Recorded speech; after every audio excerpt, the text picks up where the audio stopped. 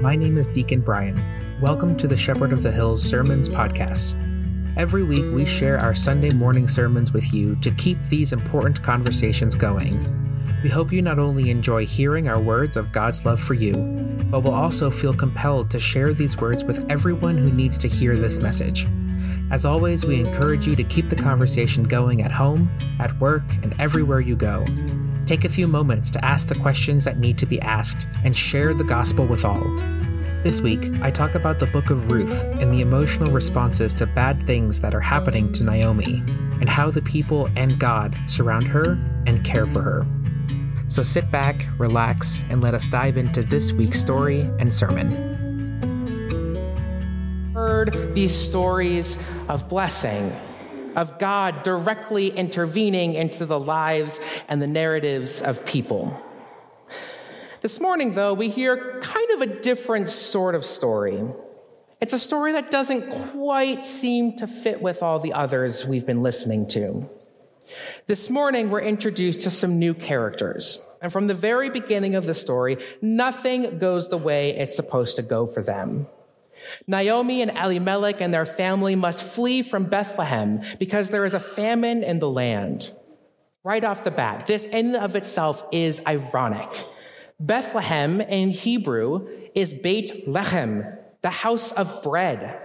So literally, there is a famine in the house of bread.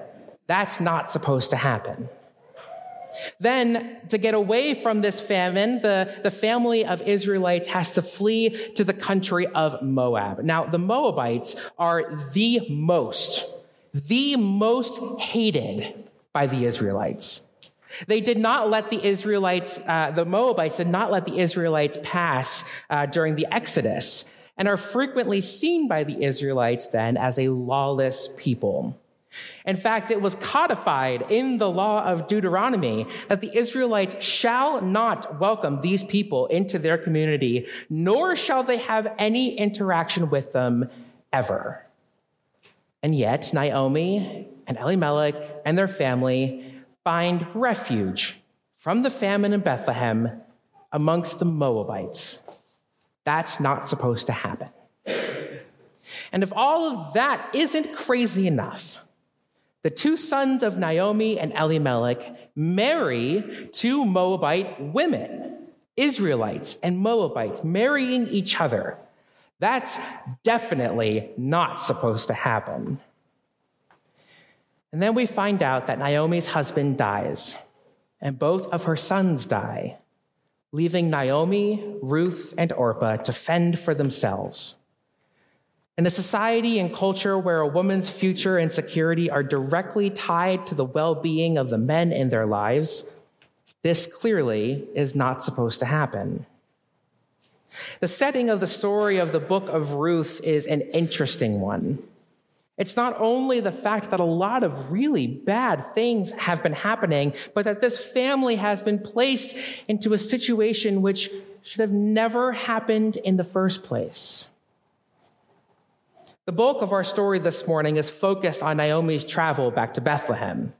She has heard that the famine has ended and that it is safe to return home. The typical laws of this time period stated that a woman was not released from the family in which she married into because they understood marriage to continue past death. So in this case, the woman was basically married to the family and not to the person. We can have a whole sermon about the craziness of that, but I'm going to blow past that part this morning. But because of all of this, Orpah and Ruth went with Naomi back to Bethlehem. But about halfway there, Naomi decided that this is crazy and decided to release Ruth and Orpah so that they could go back home with their family and restart their lives. As we heard in our story, Orpah leaves, but Ruth decides to stay, devoting herself to her mother-in-law. Now, this is where we stopped in our reading this morning. And while all of that is quite fascinating, the best part of the story for me actually comes after this part of the narrative. In fact, it's right after this. In the very next verses of this first chapter, Naomi does make it back to Bethlehem with Ruth, the Moabite, from Moab, in case you didn't get it the first time. We don't know how long Naomi was gone, but clearly they must have been gone for some time, because when she returned into her community, they were stirred by her reappearance. And they asked each other, "Is this Naomi? Is this our Naomi?" They welcomed her back and were excited to see her again, but the feelings were not mutual. Naomi was not necessarily thrilled to be back, because in fact, her return was the end of a story of all of those bad things that had happened to her since she first left. Her identity of Naomi, the Israelite from Bethlehem, wife of Elimelech and mother of Machlon and Chilion, whose family was growing and prosperous in the land of Moab, was all gone. She felt that she was no longer Naomi. And so she said to her community, "Call me no longer Naomi, call me Mara, for the Almighty has dealt bitterly with me. I went away full, but the Lord has brought me back empty. Why call me Naomi when the Lord has dealt harshly with me and the Almighty has brought calamity upon me?" Lord, have mercy upon Naomi. I think we can all recall that time, or perhaps we might even be in that time now, when it simply feels that the Lord is just dealing bitterly with us. When it feels like our identity is being stripped from us, when we would rather be called Mara, bitter, than by our own name, a name given to us and filled with stories and memories of who we were. What I love about this story is just how relatable it is. All of these characters in the biblical story have gone through the things that we go through. And we know because of these stories that God remains with us, always present and always caring. But in this story of Naomi and Ruth back in Bethlehem, we don't necessarily hear a big, grand narrative of God's presence. We don't see God's presence in the story, and I don't think that we can even assume necessarily that these characters knew that God was with them. That is, until the very end of the story. The book of Ruth is only 4 chapters long, and I encourage you to take some time to read the story from beginning to end. It's a simple read, and it's kind of an interesting story. We hear of Ruth back in Bethlehem going out into a field and meeting a man named Boaz who finds favor with her. They meet several more times before eventually marrying each other. And after they marry, they have a child together. And this is where Naomi can finally see God's presence with her and her whole family. The end of the story, the end of chapter 4, goes like this. So Boaz took Ruth, and she became his wife. When they came together, the Lord made her conceive, and she bore a son. Then the women said to Naomi, "Blessed be the Lord, who has not left you this day without next of kin, and may his name be renowned in Israel. He shall be to you a restorer of life and a nourisher of your old age. For your daughter-in-law, who loves you, who is more to you than 7 sons, has borne him." Then Naomi took the child and laid him in her bosom and became his nurse. The women of the neighborhood gave him a name, saying, "A son has been born to Naomi." They named him Obed. He became the father of Jesse, the father of David. Sometimes we can be deep in the darkness. It feels that we are abandoned by God at best or punished by God at worst.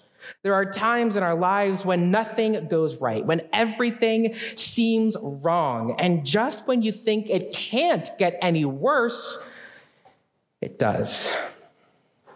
Those times can be life and identity stripping. You may feel that even in the midst of your beloved community, you can no longer be who you used to be. And yet, somehow, you grow, and somehow new life is made within you. Somehow you can find love again and be made whole again. It takes time, and it may even take years afterwards to be able to even see God walking alongside you, like Ruth, who walked alongside Naomi. It can be hard to understand why this is happening, and that question, as I'm sure you know, will probably never be answered. But if the story of Naomi and Ruth can teach us anything, it's that out of great darkness always comes light and life for the whole world. Out of the darkness comes witness and a reference of a God who does love us and is present with us, especially in the deepest dark of the night. Yes, this morning we hear a story of hope, a story which is for us and for everyone else. And I urge you this morning to go and seek out the darkness and point out that little bit of spark that is in it. Fan that little light so that it grows into a big fire, a fire that sheds its light brightly and banishes the darkness for all. And slowly, too slowly, the darkness will fade. We will emerge, a new life and a new promise of God's love for all will be in each and every one of us. Amen. Thanks for stopping by and listening to the Shepherd of the Hills Sermons podcast. For more information about Shepherd of the Hills, please check out sothchurch.com or find us on Facebook. Feel free to share this sermon and be sure to follow us on social media and wherever you find your podcast. Go in peace, serve the Lord.